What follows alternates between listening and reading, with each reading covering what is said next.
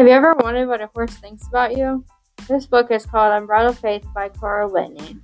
It tells you all about how to control a horse, how to tell if the horse likes you or cares about you, what a horse does on a daily schedule, and if a horse likes or not likes you. In this book, the settings are inside and outside. It's a nonfiction book, and the moods of the people are hopeful and helpful. I recommend you read this book if you're all about horses and want to know their weakness and their strengths.